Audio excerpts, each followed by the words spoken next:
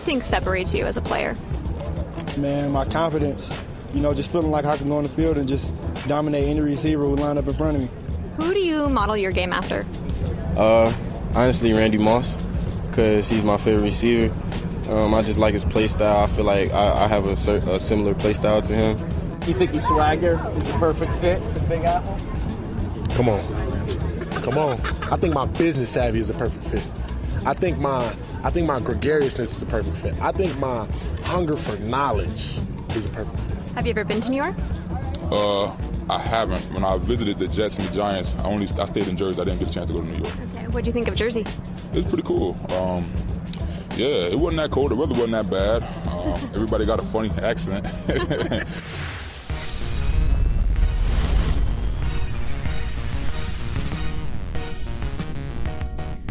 All right, it's here. The need for the countdown clock is over, although not really. 13 hours away. It ain't here 13 yet, hours baby. away. Woo! That's right. We got 13 hours to talk about this, baby. Here we go. Woo, woo, woo, woo.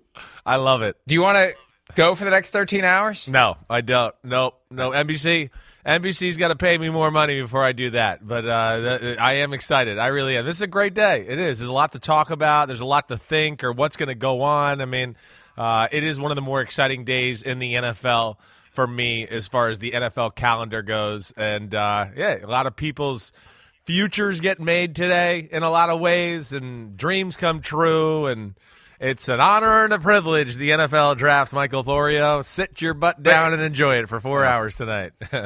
I did not know this one. This was a tweet from Shefty this morning. Let's go ahead and start pissing people off right out of the gates. He pointed out it's a big night tonight, but it's also 365 days until the next draft in Kansas City. Like, why the hell would you even think that? Like, do you go to somebody's birthday party and say, it's 365 days until your next birthday, before the party even starts? Come on, let's enjoy this draft before we start the countdown clock on next year's draft. Although now I have an idea. Bring the countdown clock back up. Can we do a second one? Well, yeah. Can we do countdown clock to this draft? And let's see if Kristen can get on that. We need a countdown clock to next year's draft, too, because we're already on the clock for next year before this year even starts, Chris. That's how big of an event it is. It is a big event. I can sense your sarcasm, and you're being a jerk. Don't ruin it. I'm not being sarcastic at all. All right. I'm not being sarcastic at all. Great day. 729 days until the next one after that. We're going to have a few of the people, like a few of the crew here and people involved with my podcast over the house tonight. We're going to watch the draft in the barn. I'm going to do some social media stuff and all that. So we got to go down. You're welcome to come if you'd like. If you can get in the car, yeah, sure. Step on the gas pedal. I'll get be there here in time. I got nothing else to do. I'll travel all day to your house. I'm going to be in my barn shooting videos that go up on PFT tonight. So take that. Cool. If we're going to one-up each other. Cool. My videos will actually be watched. Wow, I wasn't trying to one-up you, but if that's how you want to go, all right. All right, so tonight's the night. It's coming tonight. Hot damn tonight. The draft is tonight. And we have gotten a better sense of who the number one pick is going to be. It keeps locking in to the point where last night on the PointsBet odds, Iggy Ekwonu had caught Aiden Hutchinson as having the same odds to be the number one overall pick, with Trayvon Walker the clear favorite. So now people are thinking, apparently, that the Jaguars, if they don't go Walker, it's not going to be Hutchinson at all. It's going to be offensive line. At this point, it's not between Walker and Hutchinson. It's between Walker and Ekwonu. Definitely. And Evan Neal is fading, so it's it's flip a coin. Although everybody thinks it's Walker, not everybody, but the momentum is pushing toward Walker. But they still could go. And now it's changed again. Now Hutchinson is. What is cool? You know what had to have happened? Somebody saw that Hutchinson was falling, and they put some money on it, and that pushes his odds lower. And pretty much. They didn't bite on Ike Ekwonu, so he goes back to plus 800. But there's Evan Neal lurking at plus 2,000. That's a hell of a bargain. If they really throw us a curveball, if somebody's got inside information, if somebody's been talking to Trent Baalke, and he's saying, all these people are crazy, it's Evan Neal, somebody's going to make some money at 20-1, Chris. Yeah, definitely. Hey, he's worth it. I like Evan Neal a lot. You know what my thoughts are. I think he is the best tackle in the draft because of his elite ability to protect the left edge there. You know, he's a good guy, as you saw there. The jersey clip, he's funny accents. How dare he? What the hell are you talking about, Evan Neal? Our accents are fine. But he's going to fall because he's not the clean overall prospect Ike Ekwonu is at the position, Mike. I think that's the biggest thing. You know, it's just run game, some of that stuff. It's just not quite as clean. It's still real good. But Ike Ekwonu, and I think why he and Trayvon Walker are kind of, you know, those two guys we expect or we think it's down to in Jacksonville. You know, I think we hit on it a little yesterday. Icky's got guard ability. He might be able to be Quentin Nelson or Zach Martin or one of those guys. So they might be looking at that if they are going O-line, like we talked yesterday, going Cam Robinson extension, guy we drafted, Walker Little in the second round last year, and now we got Scherf and Ekwonu inside, and all of a sudden you go, oh my gosh, they got one of the better offensive lines in all of football. So I could see them going that, and I feel like it's going that way, but I don't know. This is the weirdest year ever as far as we thought it was Aiden Hutchinson forever. Now it's a curveball, and it's Trayvon Walker and Ike Ekwonu, as it seems, at least in NFL circles. The Cam Robinson extension yesterday surprised me a little bit, right, by the value, because he was 1 year away from open market, highest paid offensive lineman in the league. I mean, that's how you get that crown. You hit the market. Now, there's other ways to do it, but Trent Williams got his deal as a free agent, right? He was a free agent. That's right. He was traded to the 49ers, and he became a free agent. He got had the whole deal. Issue with the Washington football team and all that, right? But still, he got his big deal in free agency. Yeah. Cam Robinson was 1 year away from free agency, and I haven't seen the full breakdown yet of his contract, but when I saw 3 years, $54 million that he got after trading in the franchise tag plus the trip to the market next year, I thought, man, I don't know if they squeezed him a little bit saying, hey, if you don't sign this, we're just going to draft an offensive lineman, and you're going to be a free agent next year, and you got to play a full season to get there, and you may get injured. They may not want you. You know, he did the safer thing. Yes, he did. Right. But he's probably left some money. You always got to weigh it against. Yeah. You got to weigh it against what you could have gotten next year as an unrestricted free agent with the salary cap going up, the market dynamics constantly changing. I was surprised. Yeah. But he must like it in Jacksonville. Maybe he's just so happy Urban Meyer's gone, he was willing to take any offer that they gave him at this point. Well, maybe. And, he kind of had like a rocky, bumpy road to the start of his career where it kind of just turned for the good really in the last year and a half or so, to where maybe he just looked at it that way to go, wait, I don't know. I mean, maybe he doesn't know if he's going to be that kind of guy that can just absolutely break the bank at the free agent. Like you said, maybe he's happy living there. He knows he's got a spot at left tackle. He knows he's kind of getting better, and he just took, like you're saying, money in the pocket, the safe deal. Now you don't have to worry about if I tear my ACL this year or anything like that. I got big-time money coming my way. But, yeah, I tried to mix and match. Does it really matter? Do you think it matters as far as who they draft? I don't know if it really does. Again, I think if they want to go edge guy, it sounds like it's Trayvon Walker. If they're going to go offensive lineman, I fully expect it to be Ike Ekwonu because of that new deal and because of, like we said, who they drafted last year in the second round.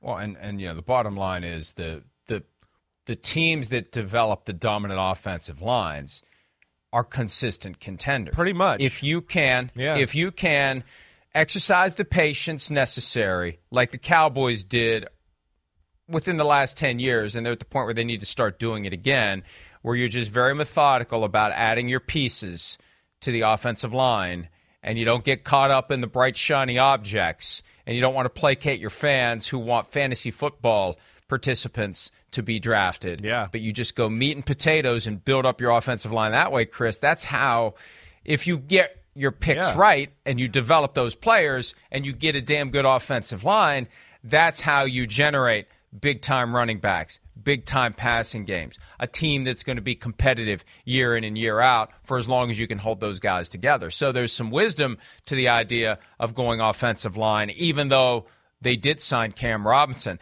Now, if they squeezed Cam Robinson to take that deal based on the idea that, well, if you don't, we're going to draft an offensive lineman, and they do anyway, that's a separate conversation for them to have with Cam Robinson. Right. But he at least has the security the next 3 years. He's not going to find himself in a spot where after 1 year they say, see you later, Cam, we're we're giving the guy we took first overall last year your spot in the starting lineup. Yeah, no, I think you're right. That's kind of he solidified that. I don't know the details of the contract either, but you would think, yeah, he solidified at least probably 2 years of big time money there, and put himself in a spot where he's pretty secure on that roster. Mike, what do you do? I mean, I hear you. Again, I'm with you. That offensive line, it's a huge thing. I mean, we saw the Bucs, what they've done the last few years. It's a big, powerful offensive line. The 49ers in the NFC Championship game. Hey, we saw what it did to the Chiefs. They tried to change it around. I mean, you said it right. You got a great offensive line, and you got a quarterback that you believe, he's good and he can make plays. That's when teams in this 2022 NFL, you can become dangerous. There's no question about it. But if you're the Jacksonville Jaguars, Mike, what are you going to do?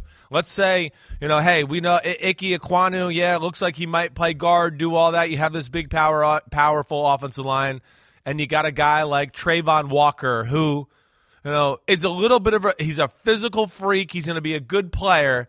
He could be Myles Garrett. Like, he's got that kind of ability. He could be that guy.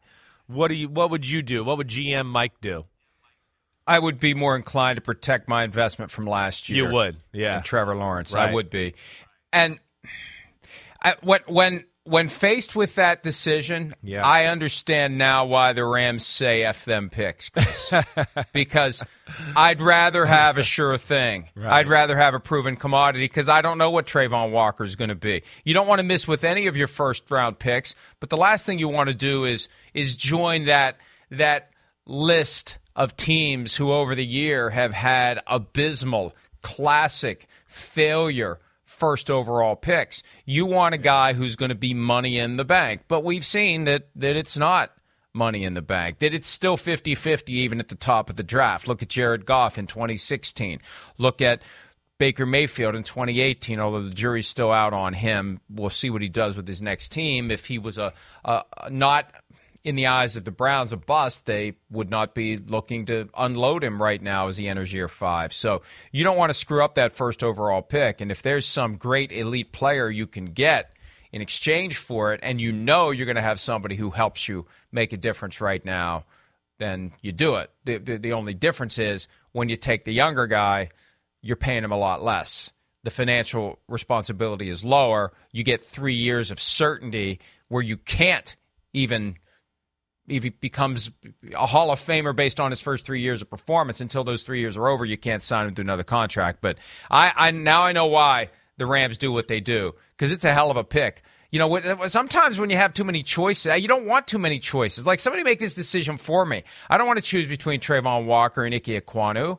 I don't know. I mean, because you could talk yourself into each guy 50 times over, and at some point you got to make a decision. You're right. You're right. You got to make a decision. I think you said some good things there. I mean, Ike Ekwonu maybe is a little bit safer as far as, like, it's not a projection as much as Trayvon Walker is. But Walker, of course, we know. I mean, edge pass rusher, and if you hit gold, it's, oh my gosh, this changes our team and our defense, and we're one of the better defenses in football because we got, a freak pass rusher on this one side there. That's where it definitely is tough. And he's a hell of a football player. You said, though, I think two things I want to say. One thing, you protect the investment from last year. Yeah, you got two investments, really. Lawrence and Etienne, right?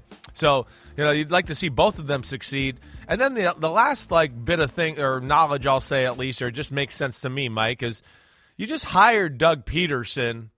If you hired him and you want him to be the guy, and we know he's an offensive guy, and he wants the offensive player, I don't know. Then go with the guys that you just hired and gave a bunch of money with, and let him build the team a little bit and run the show the way he wants to. At least that's the way I feel to a degree there.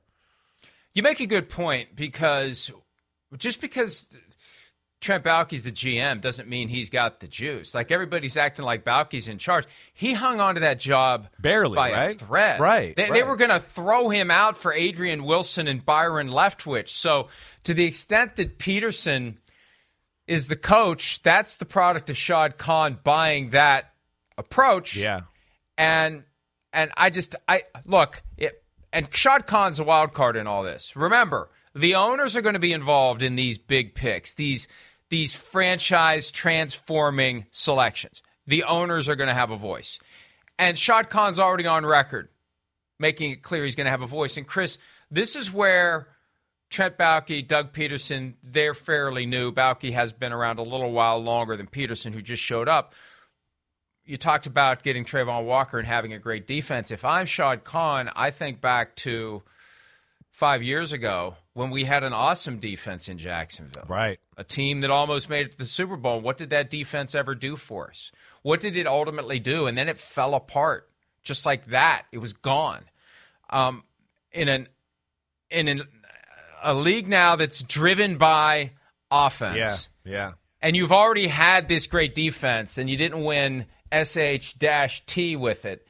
If I'm Shad Khan, I'm thinking, we got Trevor Lawrence. We got Travis Etienne. We paid all that money to Christian Kirk. We got to justify that investment. Well, if Trevor Lawrence can't get more than 1.3 seconds to throw the ball before he's crushed by whatever the weakness is on our offensive line, we need to have 5 guys across who can get it done. They paid the money to Brandon Scherf.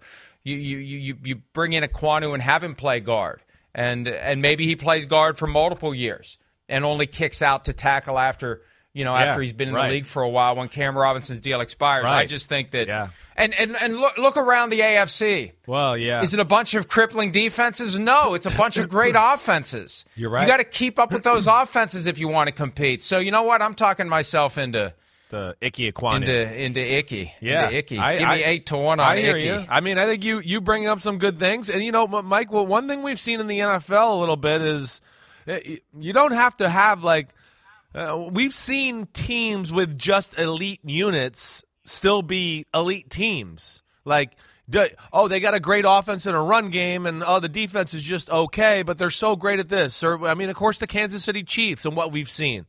We're not looking at it going, oh, my gosh, their defense is a top 5 and top 10, and their run game is that too. And then they just go, we're going to be so good in the pass game and just so unstoppable there that it's going to affect your whole team and how you play it and all that. And I think the Cincinnati Bengals kind of did the same thing a little, and without the offensive line. But the rest of it was so good, you went, whoa, we got to play them a different way and do different stuff because they got too many weapons and a quarterback and everything. So I think there is a little more logic to that approach maybe than when we were growing up where you wanted to build the complete, team on both sides. It's 2022 passing league, like you said, the way the NFL's favored for the offense and all that. As more I talk about it, I think I more kind of, go your way or that way too, that I would probably go Ickey when all said and done. But this is just an example of what happens when you have two big choices and you got all this time. 13 hours, we're not on 12 hours and 40 minutes, 42 minutes. But still, think about how tormented the Jaguars are today. Yeah. With your life depending There it is. It's back. The countdown's back up. But you're right. You got McGruber in there. The clock is ticking until the bomb explodes, and you gotta decide. You gotta decide right now. Well, not right now, but you got all day to think about it and rethink it.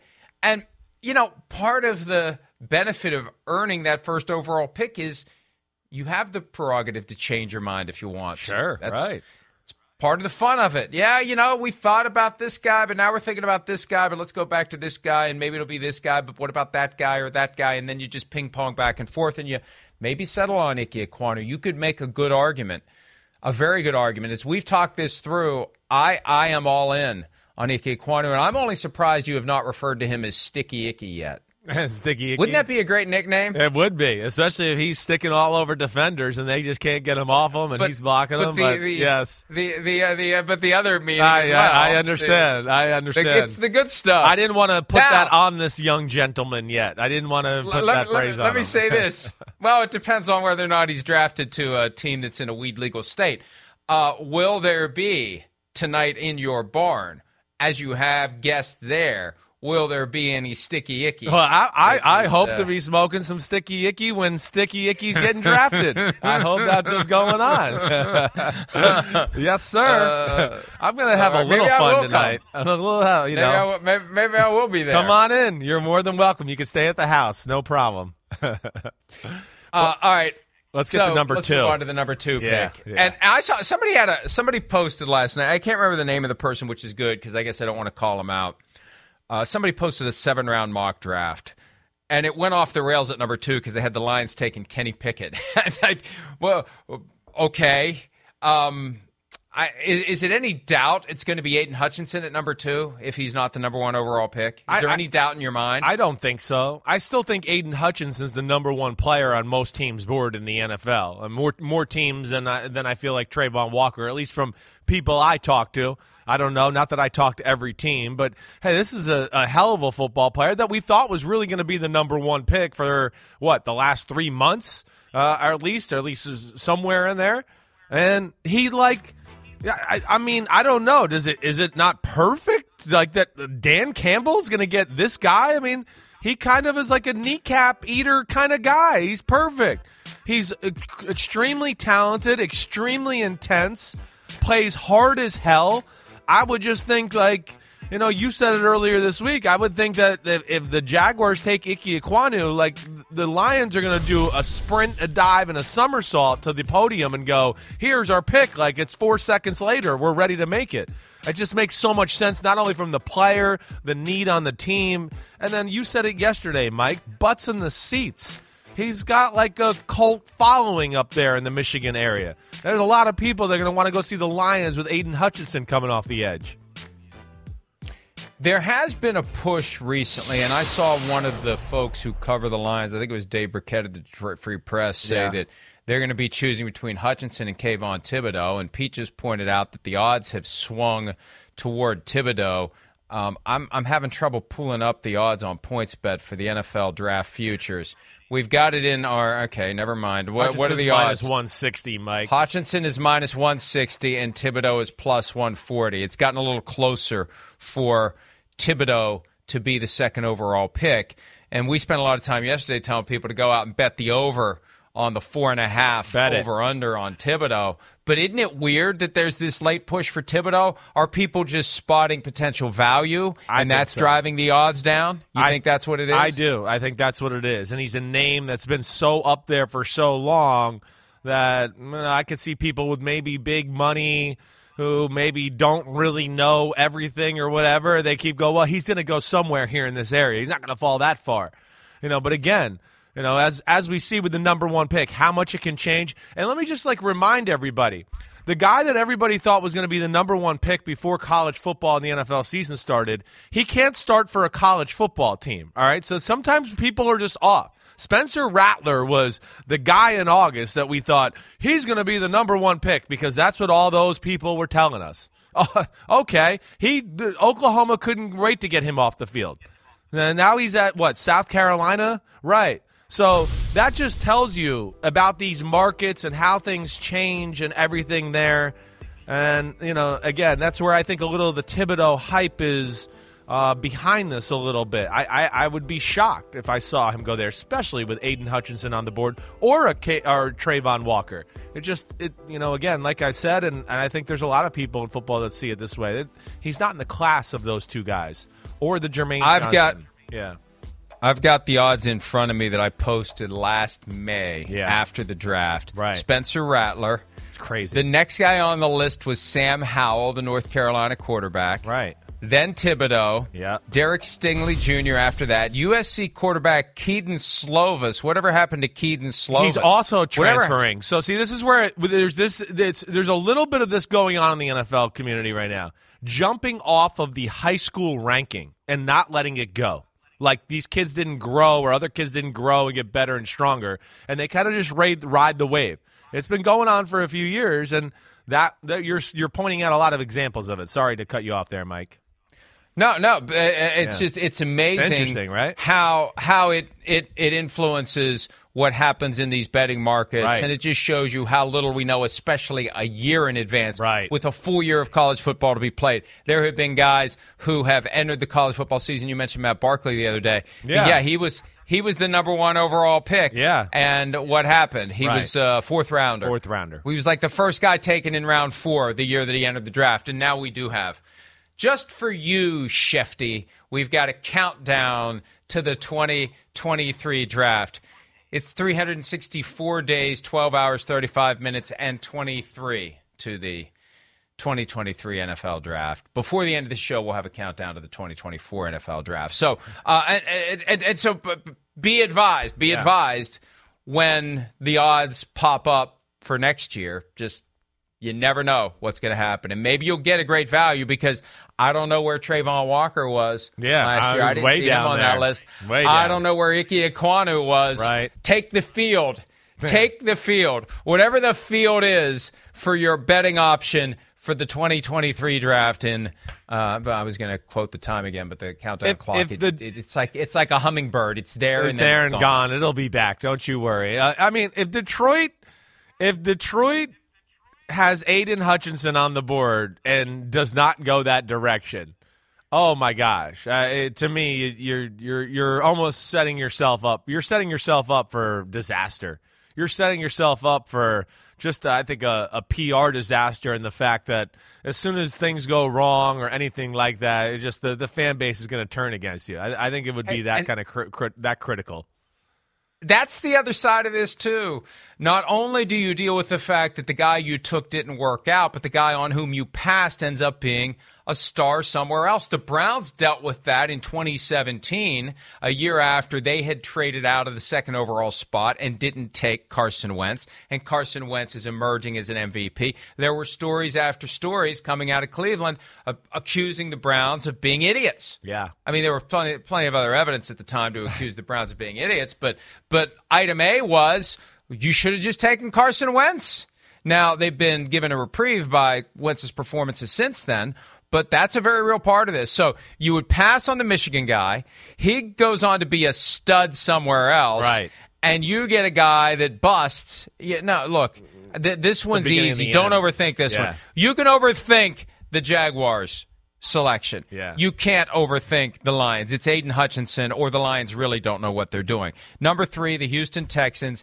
Derek Stingley Jr. is the favorite at plus 115. That continues to be a surprise because folks have him behind Sauce Gardner at a minimum, but not in Houston, not in the eyes of Nick Caserio. He's the favorite by a nice little healthy margin there over Ike Ekwonu and Sauce Gardner. All right, I want to throw some things at you here and get your thoughts or your 2 cents off of this. All right, so first off, again, this is a guy that again I got respect for. I like. I see some of the things that everybody talks about. You know, we've talked about this a little bit, but his best year was 3 years ago. It's gotten not better, but it's gone the other direction the last 2 years, and there's injury concerns. Like, Mike, when I say all of that, and the GM is Nick Caserio from New England, conservative Nick Caserio, New England, Boston, Bill Belichick disciple. Does that sound like the guy that they would take at 3? Let me take the guy that's just a total roll of the dice, hasn't played that good of football the last 2 years, and he's been hurt in both of those years. I'm going to go with the guy that was good 3 years ago in college football. Does that sound like a Nick Caserio, New England Patriot type of pick? That would just be my first pushback against that logic and that betting market right there. What do you think about that? Yeah, as Pete said, only if he went to Rutgers, then that would be a pick that Nick Caserio would make. But okay, so then what's Caserio's pick? What's his play? Well, if it's not Stingley. Yeah, well, I mean, I could see. I mean, Sauce Gardner clearly is safer to me, and as I told you yesterday, I think on most teams' boards, the 2 pass rushers, Ike Ekwonu and Sauce Gardner, are the top 4 players on the boards. So I could see that. They could go edge, right? Now here's the thing: I go with corner too, Mike. Here's another 2 cents to just like corner. You got Lovie Smith. Lovie Smith traditionally has not believed in the shut-down, high-priced corner, right? Remember, he got to Tampa and they had Darrelle Revis, and he was like, why do we pay him so much? I play cover 2. He's not even going to have to play man-to-man. So can we get him off the team and trade him or get rid of him? And that's where I also go, wait, there's a double whammy there where the Derek Stingley and the corner thing, I don't know. They got issues on the offensive line. I could certainly see them trying to take one of the other tackles left over, whether that's Neal or Charles Cross. I would not be shocked by that at all.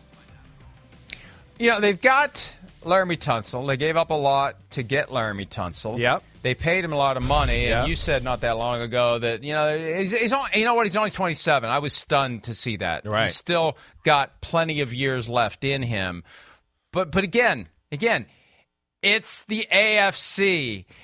Everyone, not everyone, not the Texans or the Jaguars, but most of the teams have a great offense, or they're working toward having a great offense. So the assets need to be invested on the offensive side of the ball. Same analysis we went through with the Jacksonville Jaguars applies to the Houston Texans. And you're right, you don't make a risky pick. You don't pick a guy on a potential like that flashed 3 years ago that has so much to do. Exactly. So many needs. Exactly. You can't afford to get this one wrong. Exactly. That to me is where I kind of look at it. It just doesn't line up that way, at least in just, my knowledge of the NFL, knowing some of these people. So then you get into, but they could be sitting there, Mike, with the way we just talked about it, Ickey, Aiden Hutchinson, number 2, all of a sudden going, wait, we kind of thought we were going to go O-line here or something like that, but Trayvon Walker's on the board still. I mean, if it goes the way we talked about here. So that's where it's also interesting to go, oh, yeah, I think there's maybe more of a need on the offensive line, but the defensive line and edge guys in Houston, it's nothing special there. They got, good players, but nothing that's like you go, oh, wow, we got a game plan to stop this guy or anything that way. Jordan Jenkins. They got the kid they drafted out of Florida, Jonathan Greenyard, who's a pretty good pass rusher. But, again, these aren't Trayvon Walker. So that's where this is an interesting pick to me, number 3. This could go a lot of different ways. We know how critical it is to have a great defensive line and a great pass rush. But you know what?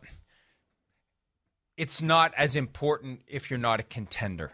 It's more important if you're a contender, because that's when that defensive line comes in the most handy in the postseason, when you need a stop, when you need to swallow up a Patrick Mahomes in a Super Bowl, for example. Yeah.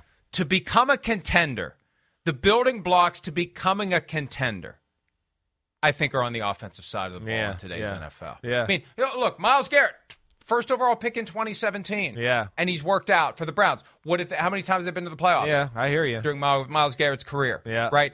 I think your building blocks for being relevant and getting to the playoffs on a regular basis in the NFL today are on the offensive side of the ball. Yeah. We're solving the whole world's problems today, baby. That's what we're here for. You know what? We've solved this draft. Let's go ahead and focus on the 2023 draft with our countdown clock. Let's do it. We don't need to worry about this one. I wonder if Spencer Rattler will be. Wouldn't that be the ultimate irony? If Spencer Rattler is the number 1 overall pick next year after all.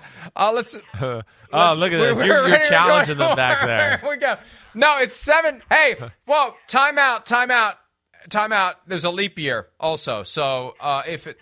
All right, okay. They took the leap year into account, they're saying. I don't think you did, because you'd have 729 if it's the same Thursday. Okay. Let's move on to the 4th pick. That's where Kayvon Thibodeau is the favorite at plus 325. A little bit ahead of Sauce Gardner. I think that most people would think Gardner here. Again, nobody knows where the ceiling for Thibodeau is. Nobody knows where the floor is. Right. And that floor is going to be fascinating. He's the guy that could just drop. And I don't know whether he's out there you know what may be happening? He's been out there doing media, and he's very likable. He's very good.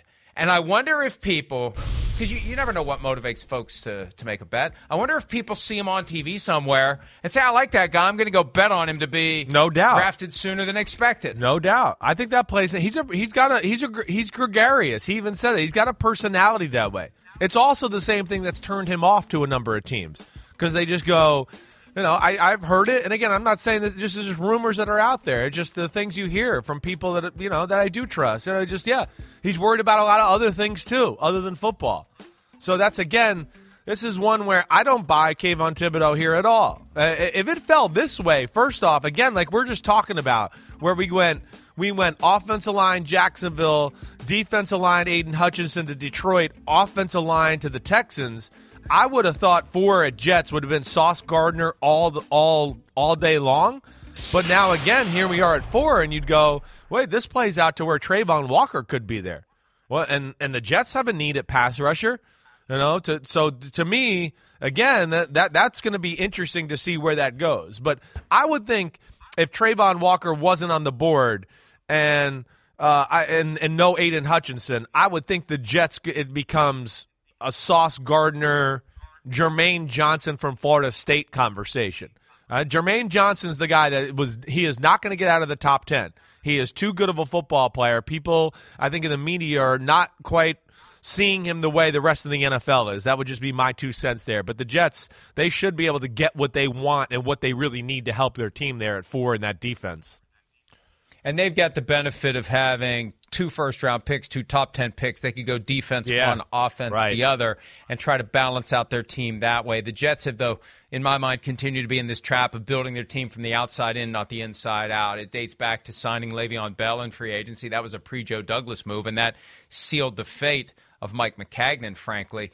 You don't go out and add these pieces that make your offense go until you have the line to make your offense go, and you need the defensive line. The 2 times we've seen the Giants, the other team in New York, be actually worth a crap in recent years. They've had a great offensive line and a great defensive line. So if the Jets intend on contending, and they've got this benefit of those 2 first-round picks in the top 10, go defense one, offense for the other, and they may have a guy like Trayvon Walker fall into the laps. That's what's interesting. Or Thibodeau, or who knows? I know.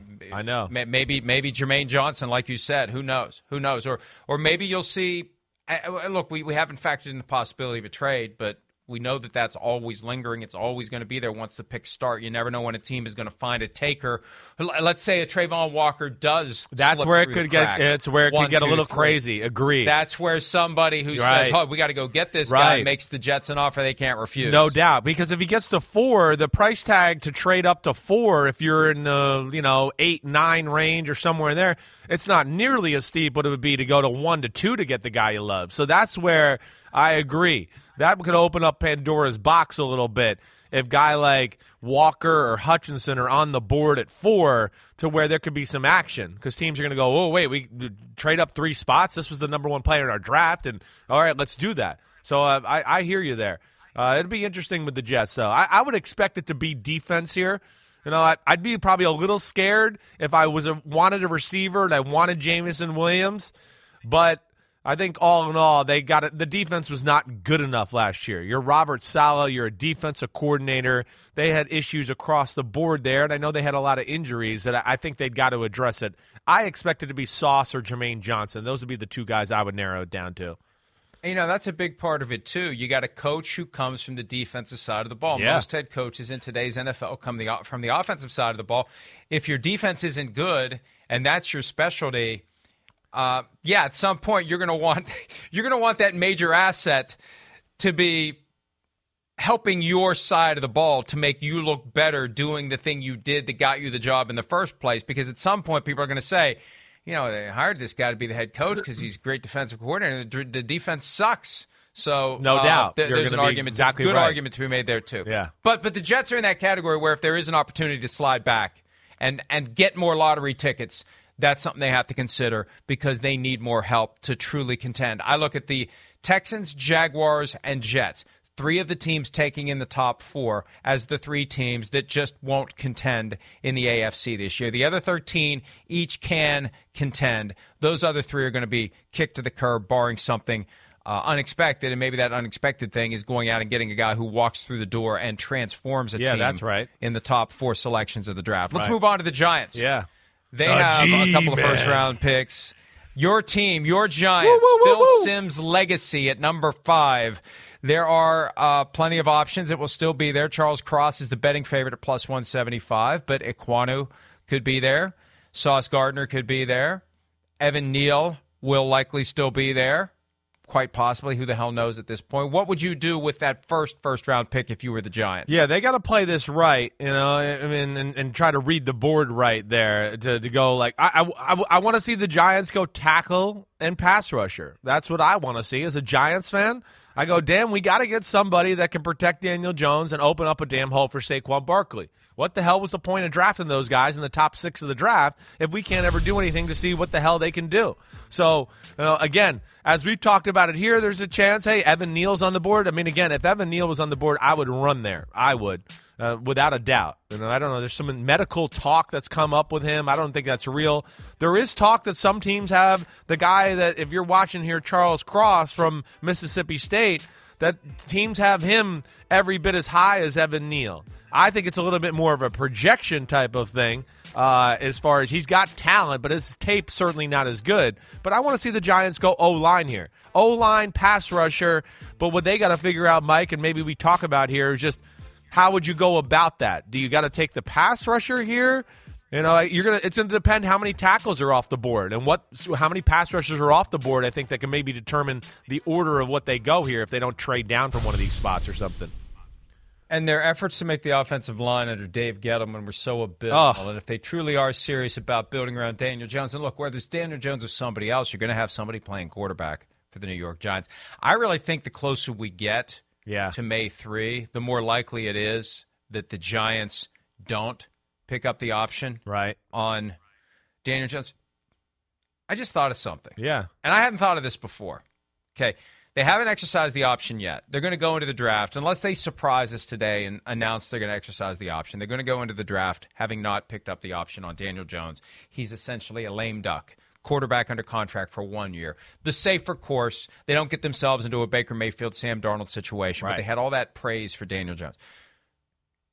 You don't see them as a team that potentially could go quarterback in the draft at some point, like lurking that we don't. There's nobody that fits the Josh Allen mold, is there? I mean, it would be different if there was a potential Josh Allen out there for Brian Daboll, the guy who helped Daboll get the head coaching job. But I just kind of got that idea. Yeah, like this would be a great opportunity for them to go out and get a quarterback at a time when nobody's expecting them to. I hear you. I don't think they will. I don't expect that. I mean, again, you kind of said it. They're a team they got a lot of needs. They got a lot of things. I don't think the quarterback, to me, should be one of the things they should put at the top of the board, especially with this year's crop. If there were some superstars there, like you talked about, where you really felt like, oh, wait, like I felt like with Josh Allen and Mahomes or those type of guy, Joe Burrows when they came out in the draft and all that, hey, fine, go for it. But I don't think that guy's there. And, to your point, Daniel Jones, he can run. That's the one thing we know he can do. He's been running for his life for the last 3 years. He can do that. So he's got some of that, Josh Allen in him. But, yeah, I guess, Mike, to me, just the big thing with them is, just how they want to play this as far as, I feel like they're not going to have to worry too much about Carolina in the pass rushing department. They got to worry about Carolina right behind them as far as the tackle is concerned. And that's where they are going to have to play their cards right with 5 and 7. And a lot of people think they're trying to trade down big time from that 7 pick. But, again, who are you going to trade up for is going to be the big question with some of these picks there in the top 10. They also have to worry about the Panthers bailing out of 6. Like, whatever they don't address at 5 and they think they're going to address it at 7, the Panthers could then back out and let someone jump them to take whoever they would hope would be there at 7. Right. If they're just praying that the Panthers go quarterback at number 6, well, we're going to talk more about the Panthers in the next segment, but I think that's a real factor as it gets to number 7 for the Giants. Yeah. And there's a point where you just have to put the bag down and let it go. You can't. Yeah. You can't plan for every possibility, so you just have to make your pick at 5 and not let your pick at 7 get in the way of making a good pick at 5. Yeah, I think you're right. You're right. You do your best to kind of read the tea leaves and see where it goes, but eventually, yes, you got to make your pick at 5. And for the Giants' sake and all that, I'm hoping they get one of those tackles. I would love to see them get Evan Neal. Then for as a Giants fan, Carolina take probably the Cross kid from Mississippi State at tackle, and then I would love the Giants to get Jermaine Johnson from Florida State at 5 and 7. To me, I'd go, man, that's perfect. We can protect Daniel Jones. It's great for Brian Daboll. Now we got a real pass rusher and an edge guy for Wink Martindale who can be the Zadarius Smith, Matt Judon type for that defense. To me, that would be perfect for Big Blue. Yeah, well, we'll see how it goes for them. They've got those 2 picks. And again, as big-name players, somebody's going to slip through the cracks. That's when there is that possibility that there's a team lurking in the teens or later in the top 10 that just loves a guy and says, let's go. And those conversations about various contingencies, those happen because when you get on the clock, you got 10 minutes. So I suspect that there are tentative understandings in place as to the phone call that could be made if and when player X is available at number 5 or number 7 or wherever, that's an option. And the teams put that word out there and they start to build those possibilities. It could trigger some trades as we get through round 1. We've worked through the first 5 picks. Let's go ahead and take a break and focus on the Carolina Panthers and what they will do at number 6, as further informed by a decision made by their owner, David Tepper, to speak to the media yesterday, one day after we heard from Scott Fitterer. We'll try to figure out what the Panthers are going to do when this draft day edition of PFT Live continues right after this.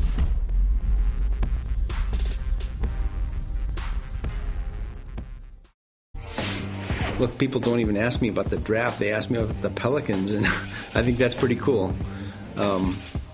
Except you guys, you're asking me about the draft. That's not cool. Mickey Loomis, he was the VP of basketball operations for the New Orleans Pelicans a few years ago, which is why, frankly, Sean Payton isn't currently the head coach of the Dallas Cowboys. Because it was, as that deal was falling together, Anthony Davis decided he wanted out of New Orleans, and Mickey Loomis decided I can't be the common link between Anthony Davis and Sean Payton leaving New Orleans basically a week apart. So, sorry, Sean, you're not going to the Cowboys. That's a story that is told in Playmakers, available wherever your books are sold. And please don't do to your book the thing that I told Pete about during the break that I heard. Well, never mind. Let's not go down that path. Let's go down the path of the 6th overall pick in the draft. Before we do that, though, we want to hear more from Mickey Loomis and what they're thinking about doing at quarterback. There's a buzz there that Kenny Pickett is their guy, and maybe they'll get him with 16 or 19. You know, when they got that second first-round pick in the 15 to 20 window, they're up to something. They didn't just do it so they could say, hey, we got 2 first-round picks.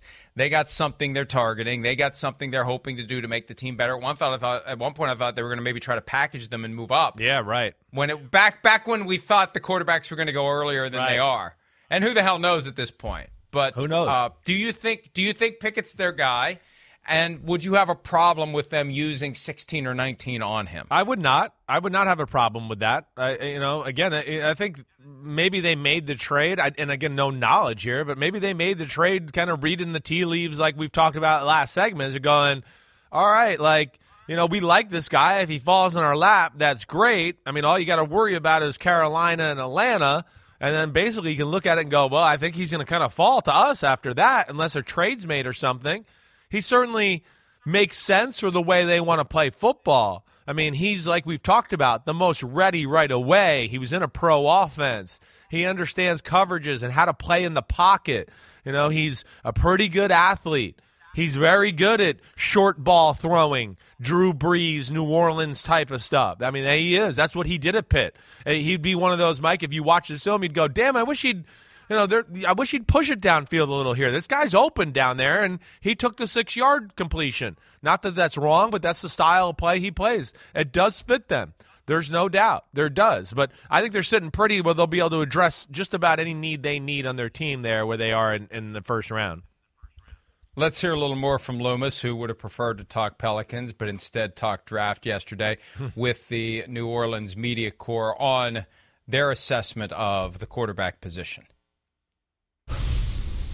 It's a tough position to evaluate, and there's a lot of variables involved. And so I think it does affect you a little bit because, look, we all want – particularly a first-round pick or a second-round pick, we want them to be contributors to the football team. And so you're looking at, hey, what's the floor of a particular player and what's the ceiling? And so there's risk-reward. And certainly it affects how you think about it.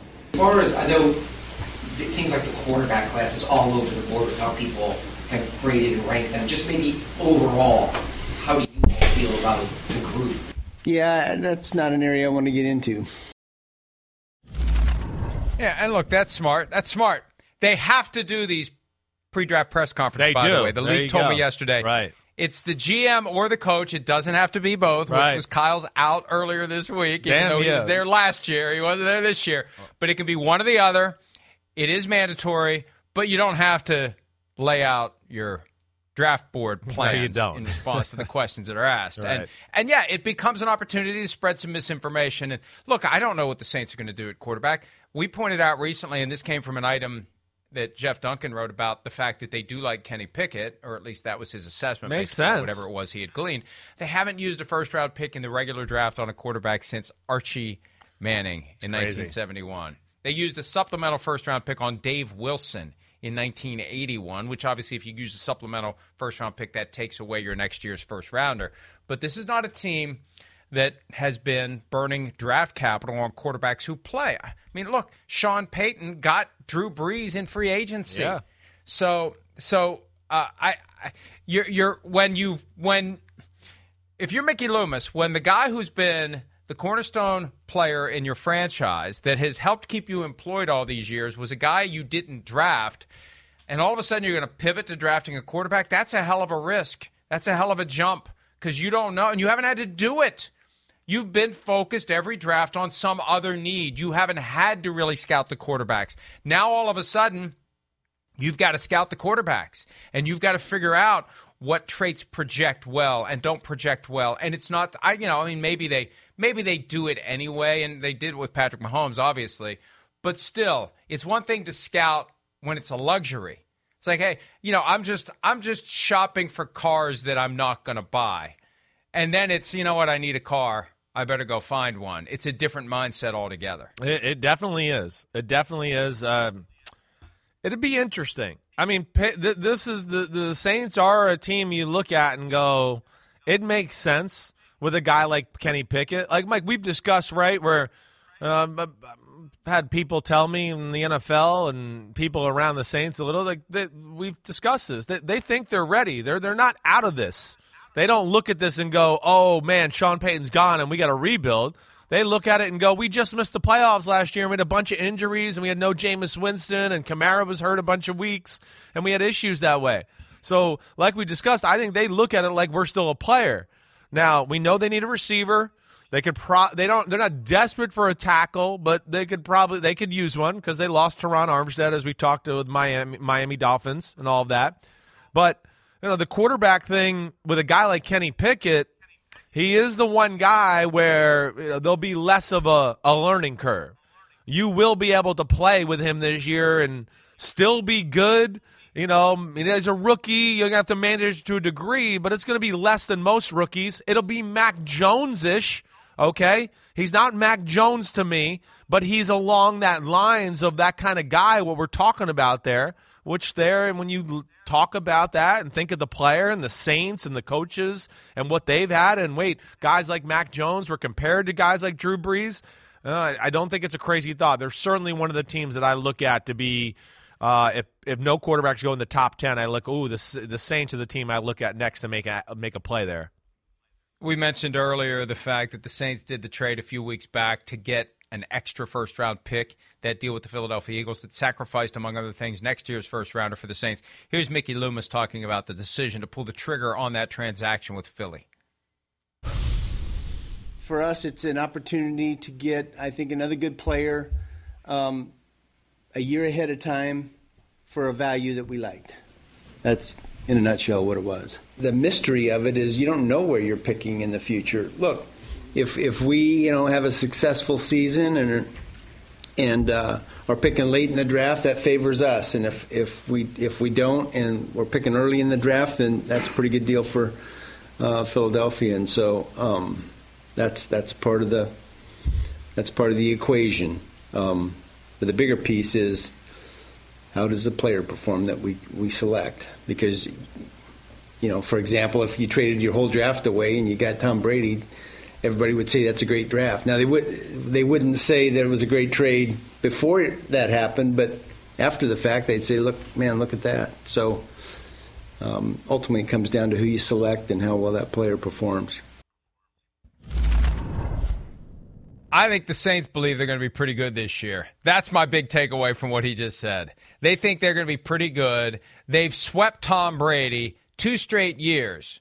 Yeah, they lost to him in the playoffs when it really mattered. But remember, 20-10. The final memory from last season as it relates to Bucs Saints was Dennis Allen stepping in for Sean Payton and shutting out Tom Brady. So I think they believe they're going to be pretty good. So that 2023 pick they've given up, which will be exercised, by the way, in 364 days, 12 hours and 4 minutes. That pick is not going to be very high. So it's going to be later that night in Kansas City that's coming up in 364 days, 12 hours and 2 minutes. So with all that you just said and that there right there, do you, in like your heart of hearts, do you think they're going to go quarterback? Do you think they'll do it? Like, I want to say no because of what you just said there.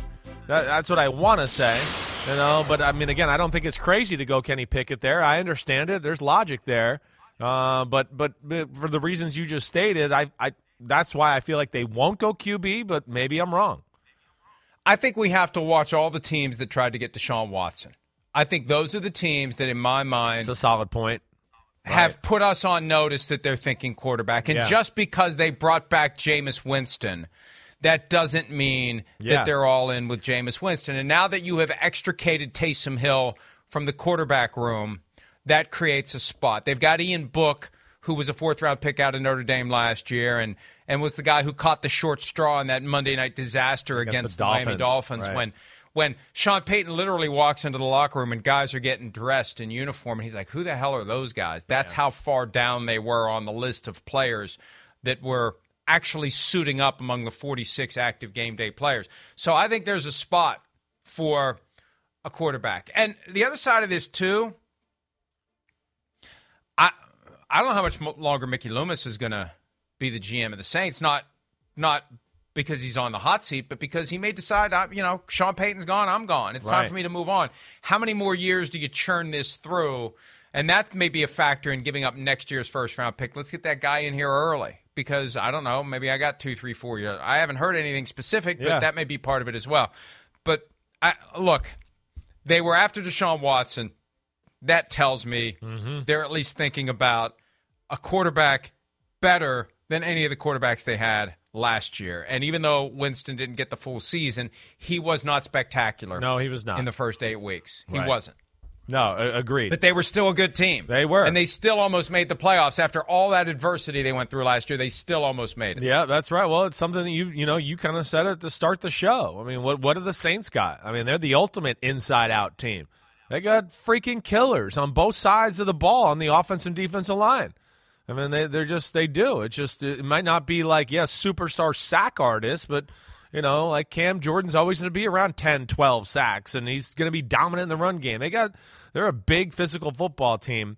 So I can see it going both ways tonight. I'm going to be very interested. And it's really, like I said, after the Falcons at 8, I just look at that to go, all right, I'm not thinking quarterback until the Saints or unless some team trades up in front of them. But I really look at that to be the spot to start going, all right, now here's quarterback time. Let's see if this happens now. Now, like I said, the teams that were after Deshaun Watson and didn't get him are the ones that I'm paying the most attention to when it comes to quarterback tonight. And the 3 finalists that ultimately lost out to the Cleveland Browns are all in the same division, the NFC South. The Saints, we've talked about. The Falcons, we'll get to unless we don't. The Panthers, we have to talk about them because yesterday their owner, a day after Scott Fitterer checked the box on the mandatory pre-draft press conference, the owner decides, I'll sit for one too, which is odd to me.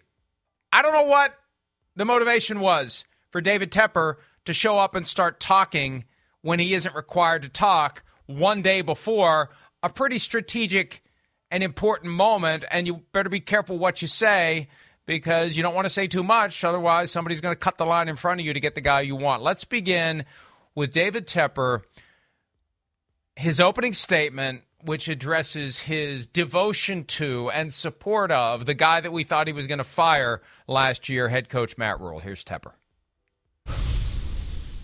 I think I want to thank Matt. I want to compliment him, thank him for the real progress toward winning this season. I want to compliment him on assembling a new staff that brings a lot more experience than we had with the old staff, including 2 former head coaches.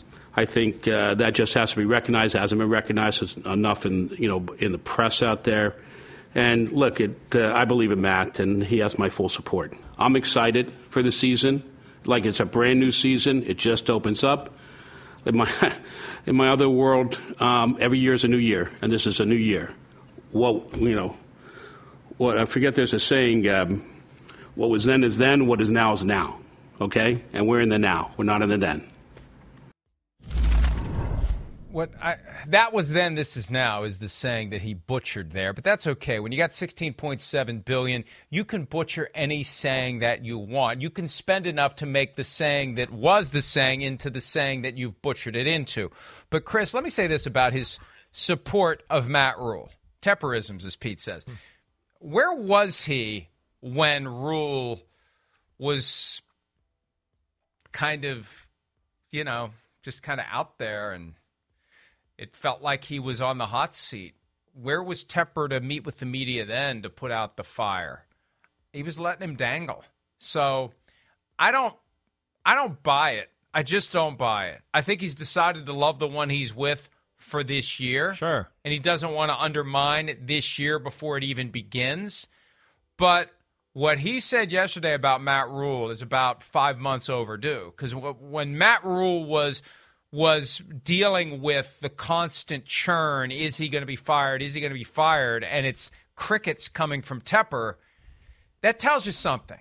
And surely Tepper's got people working for him who are sufficiently attuned to what's being said that they can come to him and say, Mr. Tepper, it may be a good idea for you to put out a statement of your full support for Matt Rule. Well, why would I do that? Well, because we want people to think you're supporting. Well, what if I don't? So I just don't buy that. There's an agenda for it. There's a reason for it now.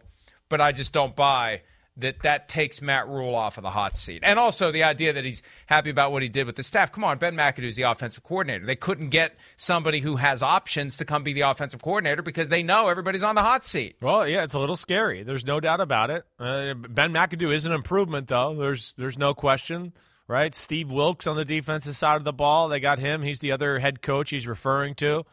Paul Pasqualone's on the defensive side of the ball. It's a guy with great experience, NFL, college, all of that. So I'm with you, Mike.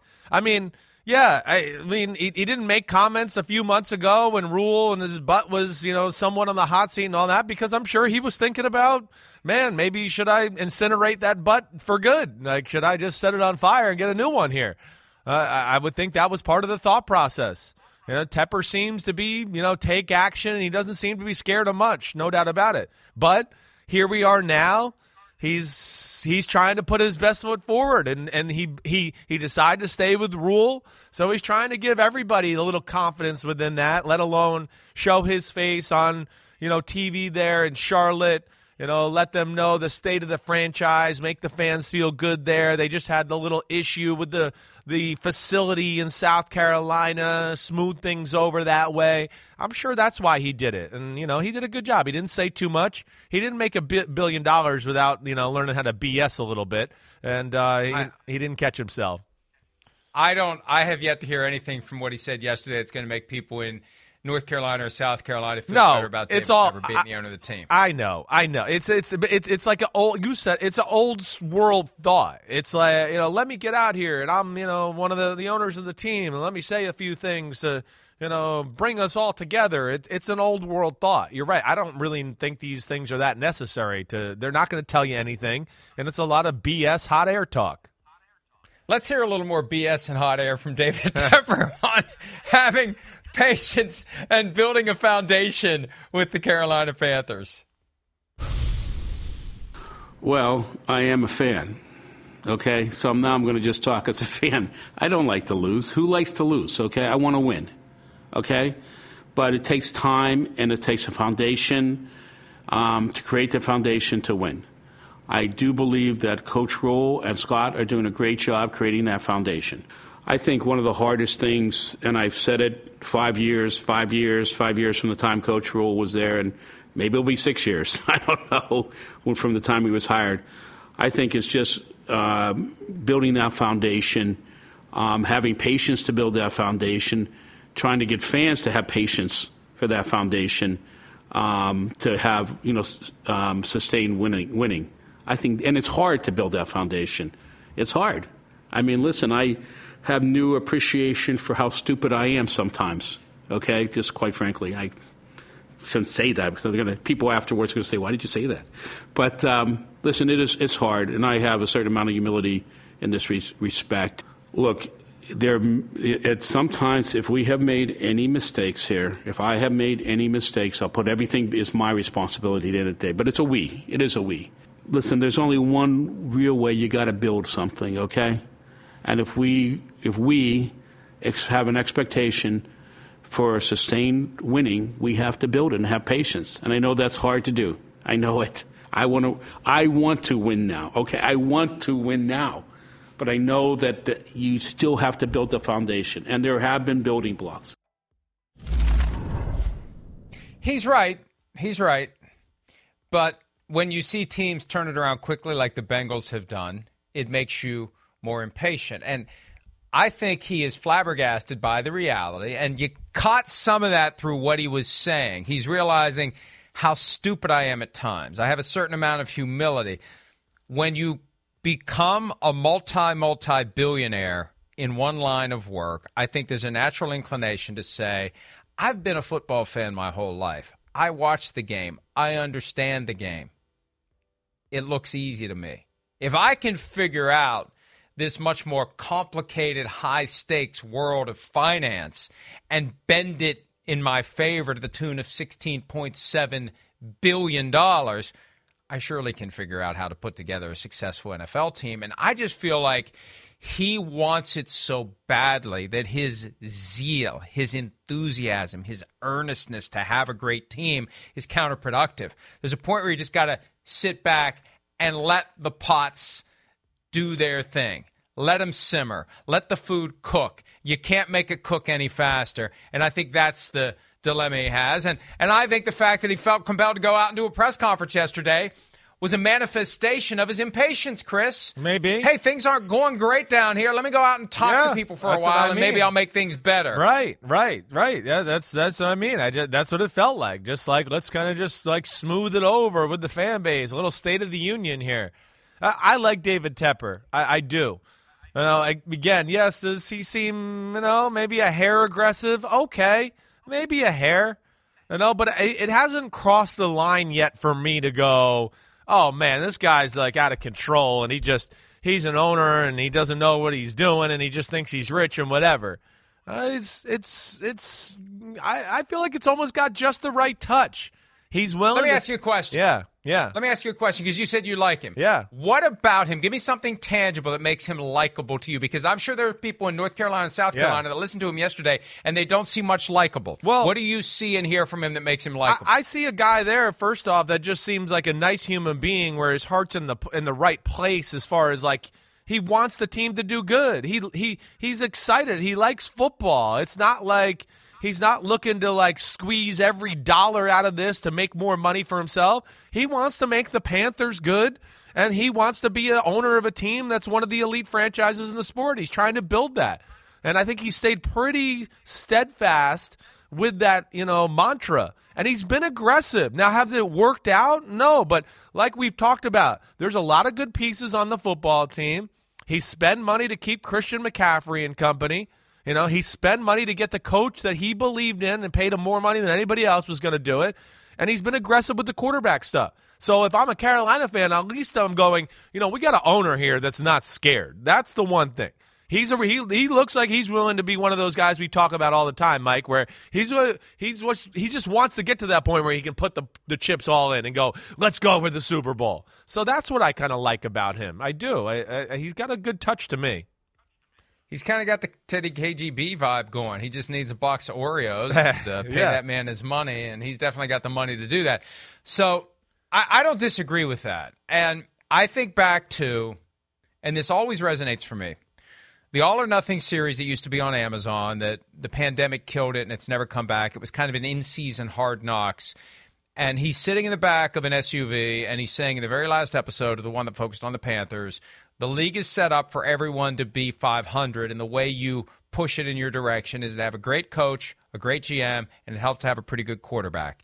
And I remember when I saw that, I thought, he's going to fire Ron Rivera, he's going to fire Marty Herney, and at some point Cam Newton's going to be gone. And I just feel like he is desperately trying to get himself to the point where he believes he's got the great coach, the great GM, and the great quarterback. And yesterday he spent some time trying to convince everyone that they have a great quarterback in Sam Darnold, the guy that they are trying to kick to the curb. Here's Tepper boosting the guy that we all think is on borrowed time in Carolina. Let's have a listen. Quarterback position is always the most important position on the field. And as Scott Fitter has mentioned many times, we're always looking. Just want to say one thing. I do think we have a very good quarterback in Sam Darnold. You know, the first 3 games, as I recall, we won. We had this running back that has some talent that got injured that might have affected some different momentum that we had. I think his name is Christian McCaffrey. And then, you know, as you saw the 4th game, the Dallas game, Sam was still there. And then we had a center that got injured. So there was a lot of different things on the team, and then Sam himself got injured. So there was a lot of different things that happened last year that hopefully will not repeat this year that do give me some hope. The other things, as you're aware, we have made changes. And again, I'd rather Scott deal with this than me, but we have made some changes during free agency on the offensive line that we think will lead to improvement there. And, of course, we do have the draft coming up. Look, I'm past listening to excuses. Every team can make excuses for why they didn't achieve their goals. Every team has injuries. And we talked about this last night on PFTPM. We played some of that clip, Chris. The best teams overcome the injury to Christian McCaffrey. The best teams overcome the injury to the center. The best teams overcome whatever adversity comes their way. That's part of it. You're always going to have something. It's never going to line up perfectly where you have 17 games where you have your best players, your best game plan, your best everything, no bad calls, no bad breaks, no bad weather, no unforeseen developments. You have to be able to fight through those and still have a winning culture. And that's the Patriot way, as you well know. When someone gets injured, there are no excuses. It's next man up, it's do your job, and it is an expectation that the person who steps into the lineup will perform at the same level as the person he's replacing. When you start bellyaching about injuries, you're making excuses, and what you're doing is you're giving cover in advance to the folks who are going to get pressed into service this year when there's an injury. Because when there's an injury, well, we thought things weren't going to happen this way again, but they did. And, oh, well, maybe next year. That's a mindset that starts at the top of the organization that David Tepper's got to get out of there. Take a cue from Bill Belichick. Don't talk like that. Am I right or am I wrong? No, you're not wrong. You're not. Yeah, I think they're in the process of trying to get there and build that there. You know, there's just not enough there for the organization to be able to overcome some of that stuff quite yet. That would be like what I would say. I don't think you're wrong at all. I don't. I just don't think they're quite there to where they can quite deal with the haymaker every now and then and go, whoa, we're a little wobbly, but we'll be okay. Just because, again, you know, the offense. Wouldn't you rather? You know what? Yeah. Chris, it would be better if he said that. I know. You know, it would be better if he said, we've had some adversity that we've had to fight through, and we don't yet have the infrastructure that we can deal with adversity like some of the teams out there that are consistently successful, that they get a guy injured, they just keep going. Right. They have something bad happen, they just keep going. They get screwed by a bad call and lose a game, they just keep going. We're aspiring to get to that point where no amount of adversity throws us off of our goal of being a consistent contender. That's a message, if I'm a Carolina fan, makes me feel a hell of a lot better than making excuses for why things went wrong last year. Yeah, I hear you there. I hear you there. You know, the one thing I'll say with the excuse thing, and again, you know, not to say it's an excuse or whatever, but I hear you. It kind of comes off that way a little bit.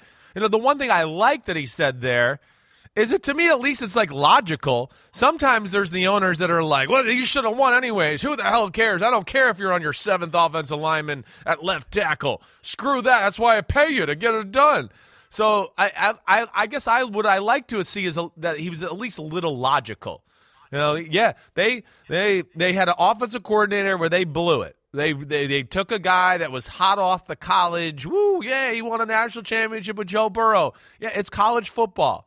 You can win a college football when you have the most talented team and have 20 plays in your playbook. You can. You know, it's the NFL. You can have the most talented team. You better have 120 plays in your playbook just for first and second down. So that's where it's a different animal. So they got burned by that. They got burned by the quarterback. McCaffrey did get hurt. They got horrible left tackle play, and then you heard the center get hurt too. So there was some real tangible issues, and yes, they're not able to overcome that yet for the reasons you stated. Matt Rule's still getting used to it. They're still building a culture and depth on their football team. So this is it, though. I do think this is the year, and they better get at least really close to the playoffs, I think, if Matt Rule probably wants to save his job. They probably got to get, like, really close at the very least. If they go 6-11 or, something like that, then I think it's probably see you later. When we have these conversations about developing a franchise that deals with adversity, and the adversity will always be there, and there will always be something that conspires to keep you from being ideally what you want to be. I am reminded of that classic sequence from Goodfellas where Ray Liotta says, business is bad, F you, pay me. Oh, you had a fire, F you, pay me. Place got hit by lightning, F you, pay me. Apparently we may hear that later. But that's my point. Those things don't matter. Once you are locked in as the owner of an NFL team, all this stuff is going to keep coming.